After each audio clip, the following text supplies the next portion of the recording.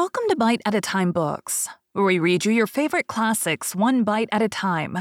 My name is Brie Carlisle, and I love to read, and wanted to share my passion with listeners like you. If you want to know what's coming next and vote on upcoming books, sign up for our newsletter at biteatatimebooks.com. You'll also find our new t-shirts in the shop, including podcast shirts and quote shirts from your favorite classic novels. Be sure to follow my show on your favorite podcast platform so you get all the new episodes. You can find most of our links in the show notes, but also our website, biteatatimebooks.com, includes all of the links for our show, including to our Patreon to support the show, and YouTube, where we have special behind the narration of the episodes. We're part of the Bite at a Time Books Productions Network.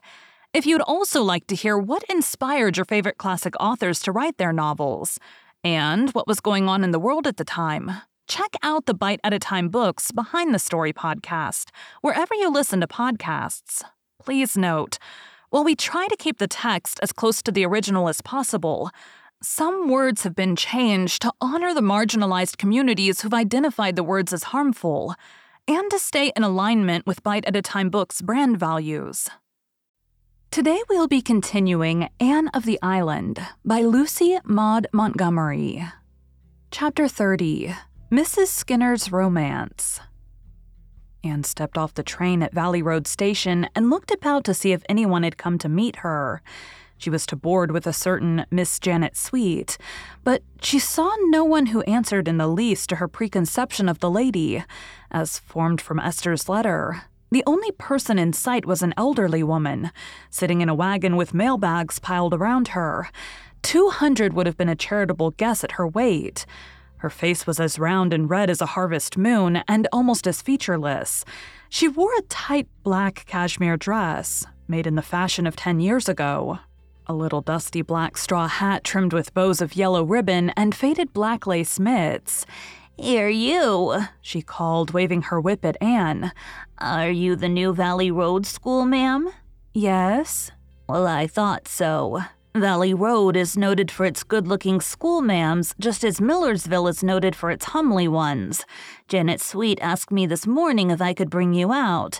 I said, sartin I can, if she don't mind being scrunched up some.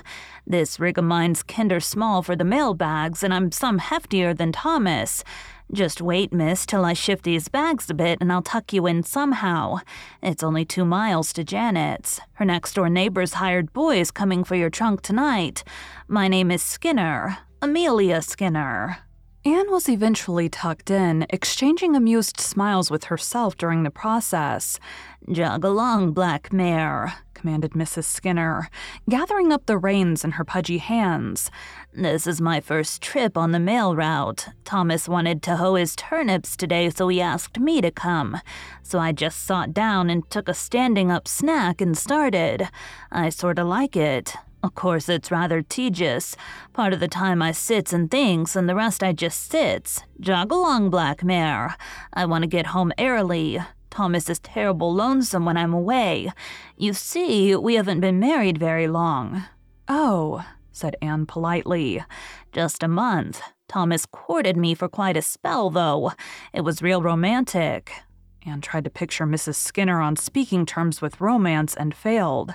"Oh?" she said again. "Yes, you see, there was another man after me. Jog along, black mare. I'd been a widder so long folks had given up expecting me to marry again. But when my daughter, she's a schoolma'am like you, went out west to teach, I felt real lonesome, and wasn't nowise sot against the idea. By, Thomas began to come up, and so did the other feller, William Obadiah Seaman, his name was. For a long time, I couldn't make up my mind which of them to take, and they kept comin', and I kept worryin'. You see, W.O. was rich. He had a fine place and carried considerable style. He was by far the best match. Jog along, black mare." "Why didn't you marry him?" asked Anne. "Well, you see, he didn't love me," answered Mrs. Skinner solemnly. Anne opened her eyes widely and looked at Mrs. Skinner, but there was not a glint of humor on that lady's face. Evidently, Mrs. Skinner saw nothing amusing in her own case. He'd been a widder man for 3 years, and his sister kept house for him. Then she got married, and he just wanted someone to look after his house. It was worth looking after, too, mind you that. It's a handsome house. Jog along, Black Mare. As for Thomas, he was poor, and if his house didn't leak in dry weather, it was about all that could be said for it, though it looks kind of picturesque. But you see, I loved Thomas, and I didn't care 1 red cent for W.O., so I argued it out with myself. Sarah Crow, say I. My first was a crow. You can marry your rich man if you like, but you won't be happy. Folks can't get along together in this world without a bit of love. You just better tie up to Thomas, for he loves you and you love him, and nothing else ain't going to do you. Jog along, Black Mare. So I told Thomas I'd take him. All the time I was getting ready, I never dared drive past W.O.'s place for fear the sight of that fine house of his would put me in the swithers again. But now I never think of it at all, and I'm just that comfortable and happy with Thomas. Jog along, Black Mare. How did William Obadiah take it? Queried Anne. Oh, he rumpused a bit, but he's going to see a skinny old maid in Millersville now, and I guess she'll take him fast enough. She'll make him a better wife than his first did. W.O. never wanted to marry her. He just asked her to marry him 'cause his father wanted him to, never dreaming but that she'd say no. But mind you, she said yes. There was a predicament for you. Jog along, Black Mare. She was a great housekeeper, but most awful mean. She wore the same bonnet for 18 years. Then she got a new one, and W.O. met her on the road and didn't know her. Jog along, Black Mare. I feel that I'd a narrower escape. I might have married him and been most awful miserable, like my poor cousin, Jane Ann. Jane Ann married a rich man she didn't care anything about, and she hasn't the life of a dog. She come to see me last week and says she, Sarah Skinner, I envy you. I'd rather live in a little hut on the side of the road with the man I was fond of than in my big house with the one I've got.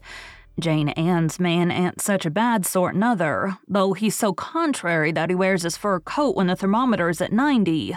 The only way to get him to do anything is to coax him to do the opposite, but there ain't any love to smooth things down, and it's a poor way of living.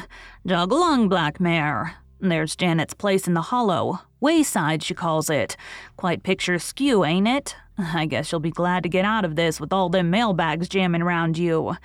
Yes, but I have enjoyed my drive with you very much, said Anne sincerely. Get away now, said Mrs. Skinner, highly flattered. Wait till I tell Thomas that. He always feels dreadful tickled when I get a compliment. Jog along, Black Mare. Well, here we are. I hope you'll get on well in the school, miss. There's a shortcut to it through the mash back of Janet's. If you take that way, be awful careful. If you once got stuck in that black mud, you'd be sucked right down and never seen or heard tell of again till the day of judgment, like Adam Palmer's cow. Jog along, Black Mare. Thank you for joining Bite at a Time Books today, while we read a bite of one of your favorite classics. Again, my name is Bree Carlisle, and I hope you come back tomorrow for the next bite of Anne of the Island.